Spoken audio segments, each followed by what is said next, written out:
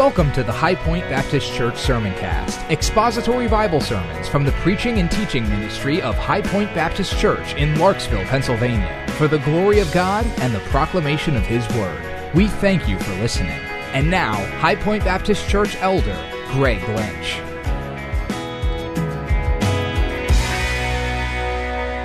Let's begin with the word of prayer this evening. Seems like morning. Our Father, thank you for the opportunity once again to open your word. It's a precious word that sustains us, gives us hope, instructs us in the way of righteousness, enables us to know you in a very personal way. We ask that your Spirit might guide us as we consider this message this evening, that you would be pleased to instruct us and edify us in really important spiritual ways. We thank you for loving us, giving us eternal life through your Son's death on the cross on our behalf. Thank you for what you'll accomplish this evening. In Jesus' name, amen.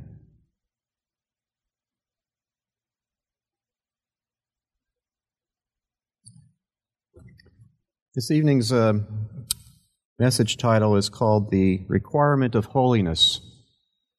The Requirement of Holiness. Last Sunday, I broached the topic of the last days because I wanted to examine, however briefly, the increasingly difficult conditions we see in today's world, especially the present moral and spiritual climate in the United States. I also mentioned how we needed to learn how we ought to live as Christians in the light of what's going on. This week, in preparation for tonight's message, I asked the Lord what I should talk to you about. As I thought and prayed, I came to believe that I should explore more fully the personal lessons that the Lord has been bringing to my attention in recent times. It made sense to talk about something fresh in my mind. Starting in June of this year, I began revisiting the Old Testament in order to refresh my memory about all its rich content. At present, I'm plowing through the book of Leviticus, and I'm noticing once again the topic that God wanted to stress most vividly to His ancient people Israel, the requirement to maintain holiness in their response to Himself as the Holy One. Having this thought in mind, I decided to bring a message on that subject from the book of 1 Peter. So if you turn there, 1 Peter chapter 1, we'll get started with our examination of this passage of Scripture. 1 Peter chapter 1. Before we consider the verse I'd like to emphasize this evening, which would be verses 13 through 16, let's read its immediate context, starting with verse 10. 1 Peter 1, verse 10, and we'll be reading through verse 12. As to this salvation, the prophets who prophesied of the grace that would come to you made careful searches and inquiries, seeking to know what person or time the Spirit of Christ within them was indicating as He predicted the sufferings of Christ and the glories to follow. It was revealed to them that they were not serving themselves, but you, in these things which now have been announced to you through those who preach the gospel to you by the Holy Spirit sent from heaven, things into which angels long to look. Notice, first of all, the word that immediately stands out in verse 10, salvation. Peter, of course, had been discussing that doctrine from the beginning of his epistle. I think we're all very familiar with that wonderfully rich section from verses 3 through 9 in chapter 1, where the apostle weaves together so many truths related to our salvation that they take our breath away. God's great mercy, being born again to a living hope, the resurrection of Jesus from the dead, our imperishable, undefiled, and permanent inheritance reserved in heaven for us, and the Lord's protection and preservation of us throughout our lives until He brings us to glory. In verse 10, Peter mentions how Old Testament prophets spoke of, quote, the grace that would come to you, that is, to those reading the apostles' letter.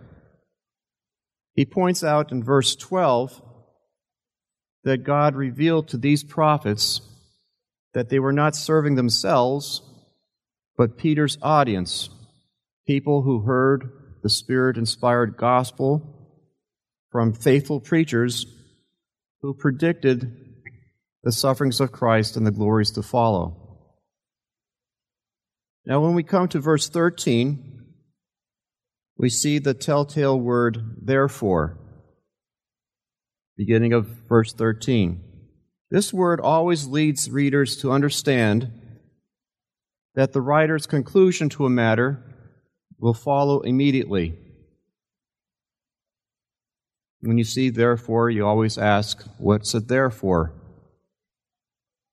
Peter launches out into how God wants his readers to respond to what they've heard and what they've received. That is, the glorious truths found in this prophesied gospel. I'd like for us to consider 5 points which are based off 5 imperatival clauses found in verses 13 through 16. The first is, prepare your minds for action, in verse 13. Second is, keep sober in spirit. The third, fix your hope completely. Fourth, in verse 14, do not be conformed to former lusts. And 5, be holy yourselves also, in verses 15 and 16. Let's first look at the first clause. Literally, the text reads, gird up the loins of your mind. MacArthur writes that this expression refers to the ancient practice of gathering up your robes when you had to move quickly at a moment's notice. He understands it metaphorically as meaning that you have to pull in all the loose ends in your thinking. Peter's audience expected to experience ultimate sanctification in a glorious future. So the apostle exhorts them to be disciplined in your thinking, in their trial-filled present, which he referred to earlier in this chapter. I believe it was in verse 6, talking about trials that they were experiencing. Be disciplined in your thinking while you're going through trials. That's quite a task. All of us struggle to maintain discipline and focus. Our trials pull us in different directions so much of the time that oftentimes we surrender to the inevitable whatever. We allow the world to dictate to us what we should do and how we must think. This attitude wreaks havoc with the progress of our sanctification. What might you consider to be a loose end in your thinking that you need to pull in? Perhaps one of those loose ends might be time management. Let me just mention a few ideas and then move on to the next point. The parable of the minas, or minas, I don't know how to pronounce that one, discusses what 3 men do with the opportunities life afforded them. 2 of the servants do well with the use of their mina, and they receive a reward and commendation. However, the third slave's fear of the master causes him to do nothing with his mina, which represents, of course, his life. He ends up with nothing. He did nothing, and so he received nothing. Such seems to be the case with many professing Christians. They waste their time on many worldly pleasures. Why? Because they have not taken the time to develop an eternal perspective toward their lives. Sadly, they devote little time to the things that matter the most. Seek first His kingdom and His righteousness, and all these things shall be added unto you. Treat the world like fire. Don't try to get as close to it as you can without getting burned. Stay away from it as far as possible so that you do not even feel its heat. The Apostle John commanded the believers in one of his epistles, "Do not love the world, nor the things of the world. The lust of the flesh, the lust of the eyes, and the boastful pride of life are not from the Father, but from the world." That is one way to manage your time correctly, is if you separate from the world and spend more time seeking the kingdom of God. The second imperatival clause is, keep sober in spirit. Being sober here does not mean don't get drunk, though avoiding alcoholic drunkenness should go without saying. It means having a serious attitude or approach toward life. Now listen carefully to these additional imperatives which describe a sober spirit. Be steadfast and self-controlled. Think clearly and have moral decisiveness. Put your priorities in order and stick with them. You have to come up with priorities. It takes a little time to think through what your priorities should be. But once you have them, you should stick with them, not keep on going back on them. Reject the things that the world values. Reevaluate your ambitions. What are some of your ambitions? Are they the right ones? Are the ones that God wants you to have? I think Paul wrote someplace about what your ambition should be. I think it was in 2 Corinthians 5. Let's turn there for just a brief moment. 2 Corinthians 5.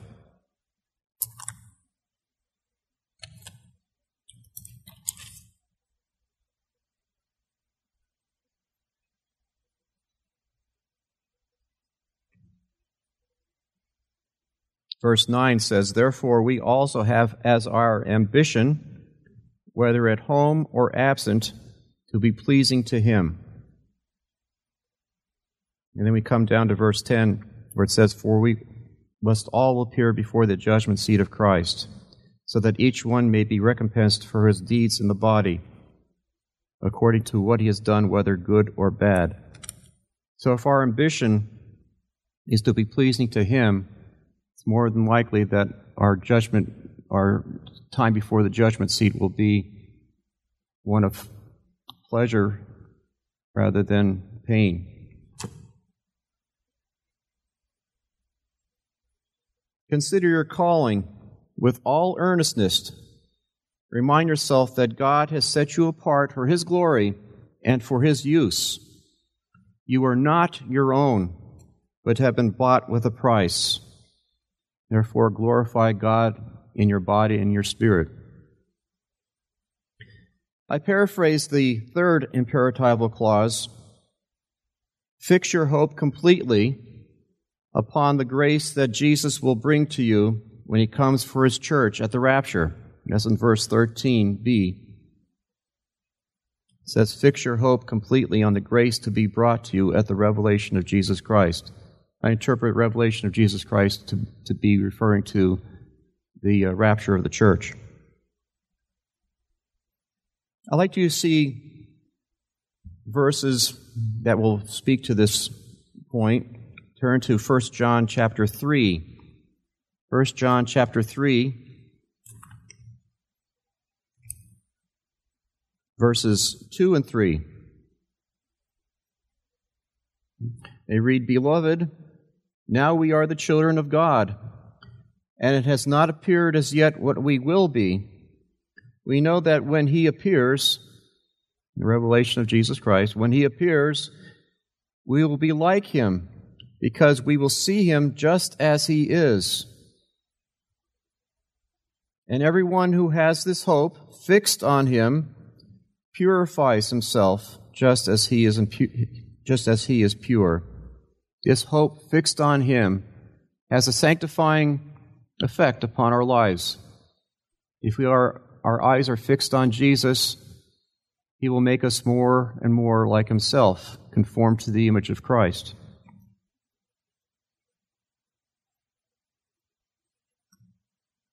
Fix your hope completely upon the grace that Jesus will bring to you.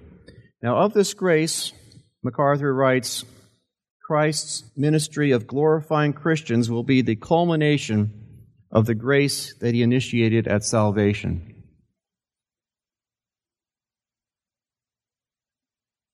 We should live unreservedly for the future, anticipating this glorious event. We should allow the Bema, the judgment seat of Christ, and your role in the millennium to dictate your present activities.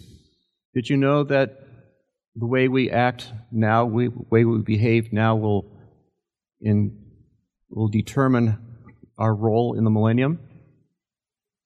If we are unfaithful now, we will not have as great a role in the millennium as we would if we obeyed Christ. All of us need this reminder.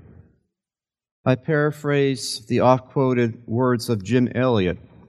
Jim Elliot, for those of you who are not familiar with that name, was a missionary many years ago who was martyred by, I believe, the Auca Indians. And his words were quoted. This is just a paraphrase, where he said, "Our life will soon be past. Only what we do for Christ's glory will last for all eternity." We have to keep those words in mind and let them sink into our hearts. Only things that will last for eternity are things that we do for Christ's glory. Fixing our hope completely upon what He will accomplish when He comes back.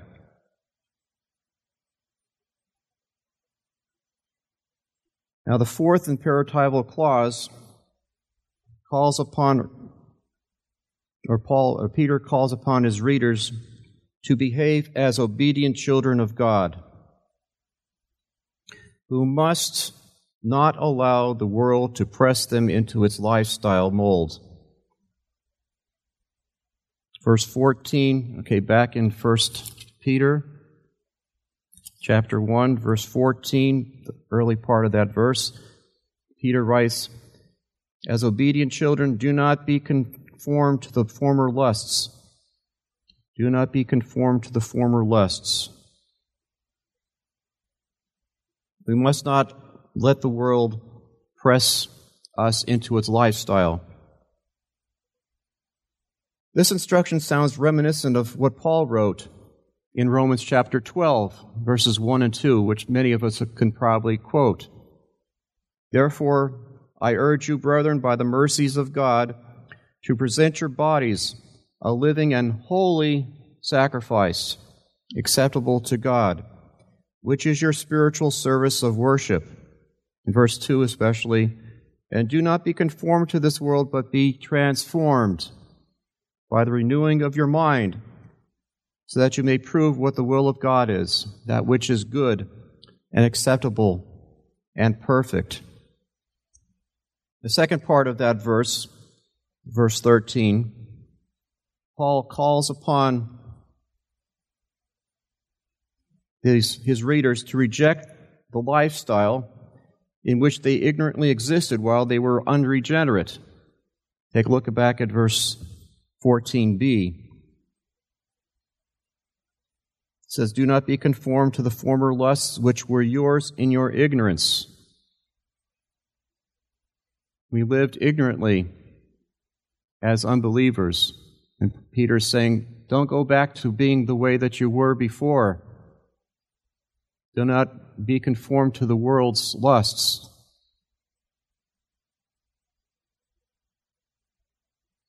Now, again, Paul gives the same warning. He speaks about these things in Ephesians chapter 4, where he says, "Walk no longer just as the Gentiles also walk, in the futility or vanity of their mind, being darkened in their understanding, excluded or being alienated from the life of God because of the ignorance that is in them, because of the hardness or blindness of their heart." Don't be like that, Paul's saying, and Peter's saying. Both of them are consistent with this understanding that as believers we should be different.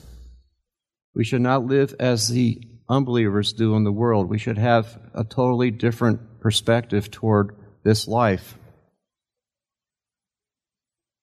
Instead of living that way, they should pattern their lives after the holiness of the one who called them to salvation, as we read in verses 15 and 16 back in 1 Peter 1. It says, "Do not be conformed," verse 15, "but like the Holy One who called you, be holy yourselves also in all your behavior, because it is written, 'You shall be holy, for I am holy.'"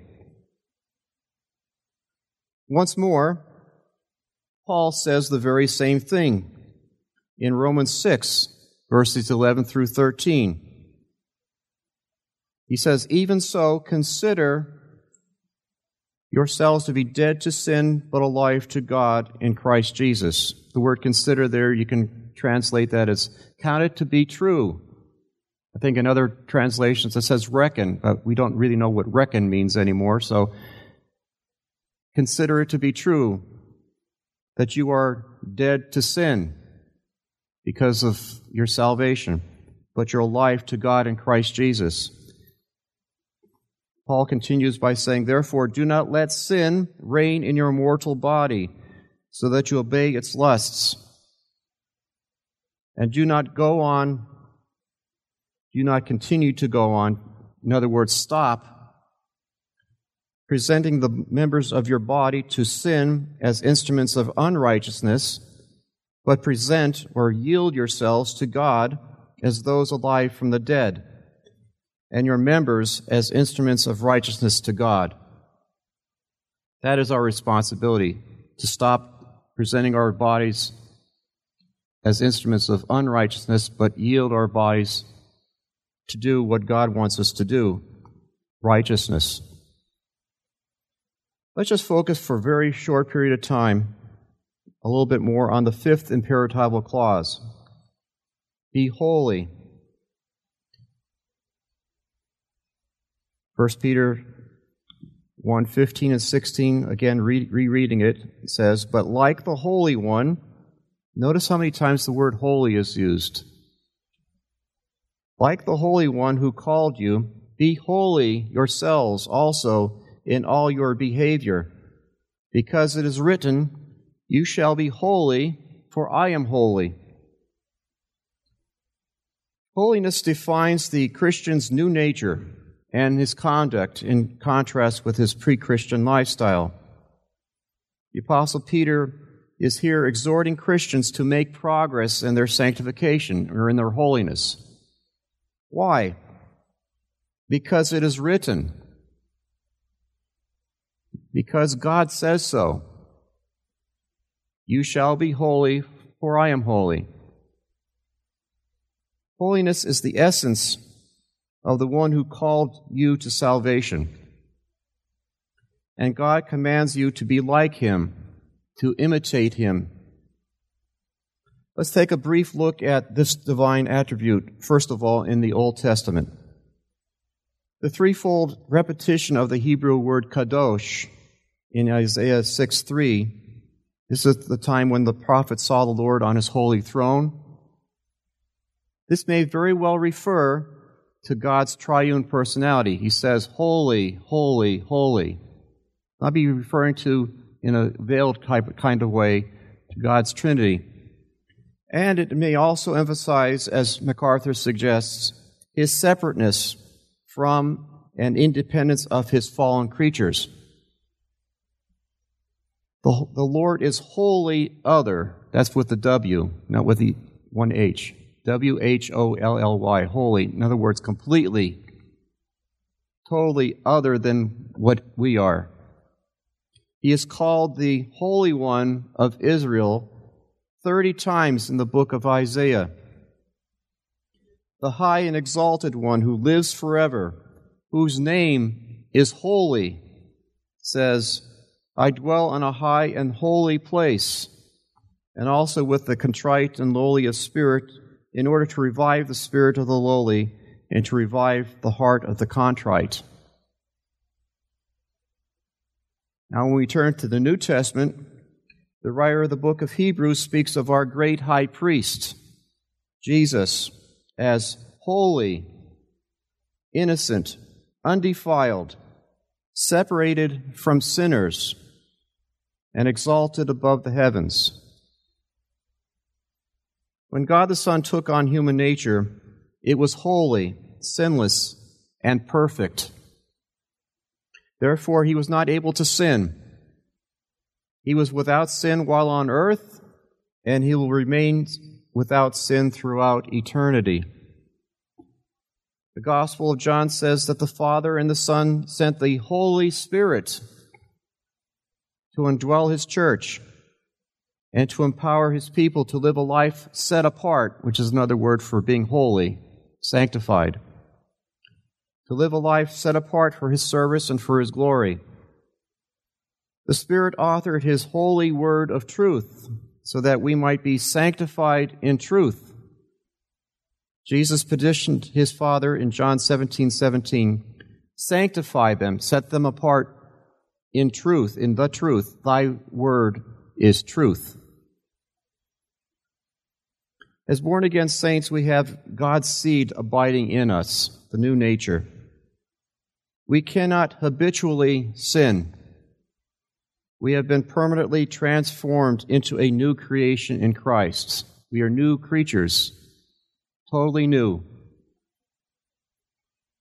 God wants us, his people, to share in his holiness.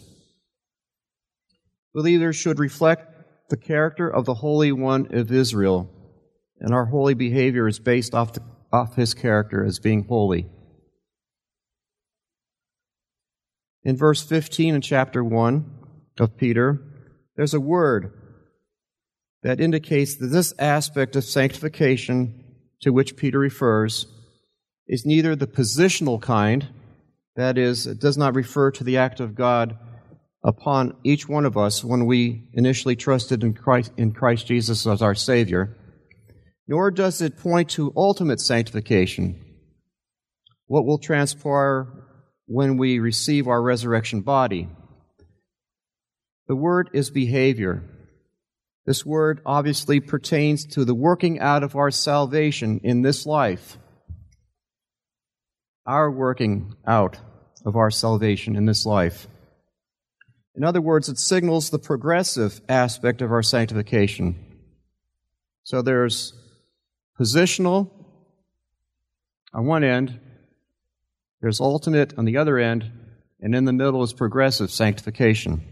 That's what's happening right now in each one of our lives. As opposed to justification, being declared righteous by God, which is a monergistic operation of the Holy Spirit in the life of the believer, progressive sanctification is synergistic. It's a joint venture throughout our life. You and the Lord working together. It's not one, it's not the other, it's both of us working together to become more and more conformed to the image of Christ. Paul writes in Philippians 2, verses 12 and 13. Work out your salvation with fear and trembling. It's not talking about work salvation. It's just talking about our responsibility as believers to cooperate with the Holy Spirit in our sanctification.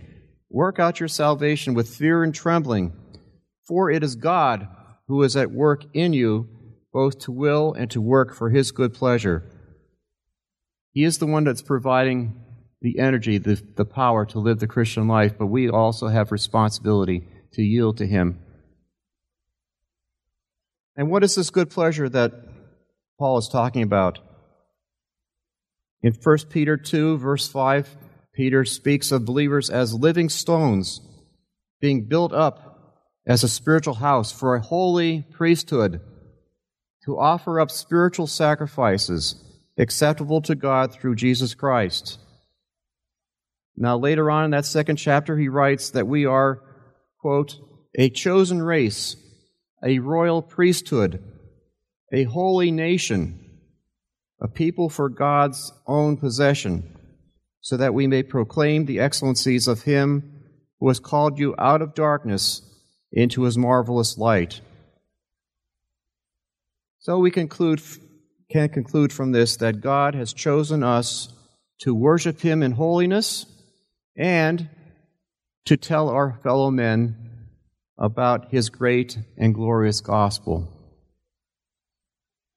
I leave you with one final comment, this one coming from the godly Puritan Stephen Charnock. Being holy, he says, is the prime way of honoring God.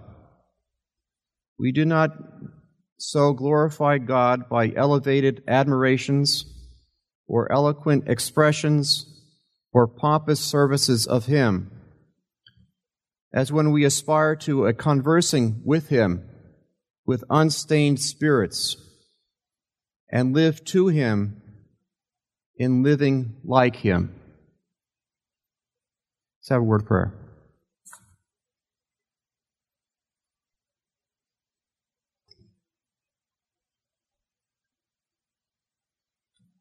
Our Heavenly Father, just this brief look at this attribute of God is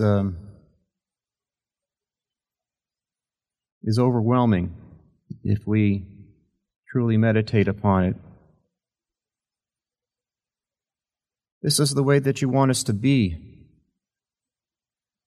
You have called us out of the world, out of the, as Augustine says, the mass of perdition. You've called us out of this world. You have set us apart for yourself. We belong to you. The high and holy calling. You just have to believe it. You've done a marvelous work in the lives of all those who are truly born again. You've given us a new nature. You've given us a desire to learn more of you. By walking with you every day, studying your word so that we know what you expect of us, to know how we ought to live in light of eternity. We pray, Father, that you would help us to have a sober spirit, a serious attitude, perspective toward our present life, not to waste our time on things that are of no value, things that the world values, but we shouldn't because we are new creatures in Christ. We pray that you would transform us from day to day. Help us to look to Christ, look to the Spirit's work in our lives. Be faithful to study, meditate upon your word each day, that we might be more equipped, better equipped to serve you. Give us opportunities this week to speak a word for you to those who are walking in darkness, who are ignorant of the spiritual truth that we find in your word. Be pleased to save people in our families, in our neighborhood. Use us as you will to bring about the salvation of many people. We praise you for your goodness, your grace toward each one of us. As we read this morning, great is your faithfulness. We ask thou, as we join our hearts in prayer over various ideas or parts of our ministry, that you would be pleased to work through us, bring about your will. It's in Jesus' name we pray. Amen. You've been listening to the expository Bible teaching of High Point Baptist Church elder Greg Lynch on the High Point Baptist Church Sermoncast, and we pray you have been blessed by what you've heard. If you have any questions about the gospel of our Lord and Savior Jesus Christ, or if you would like to speak with someone concerning salvation through faith, please reach out to us right away. It would be a great joy and blessing to minister to you. Contact information can be found on our website. If you have any additional questions or comments regarding this sermon, would like to know more about our church, or would like to submit a prayer request, just visit us online at highpointbaptist.church. Additional sermons can be found on the Sermoncast page of our website and may be downloaded or streamed free of charge. Our website again is highpointbaptist.church. Thank you again for listening. May grace and peace be multiplied to you in the knowledge of God and of Jesus our Lord. Copyright 2018, High Point Baptist Church, all rights reserved.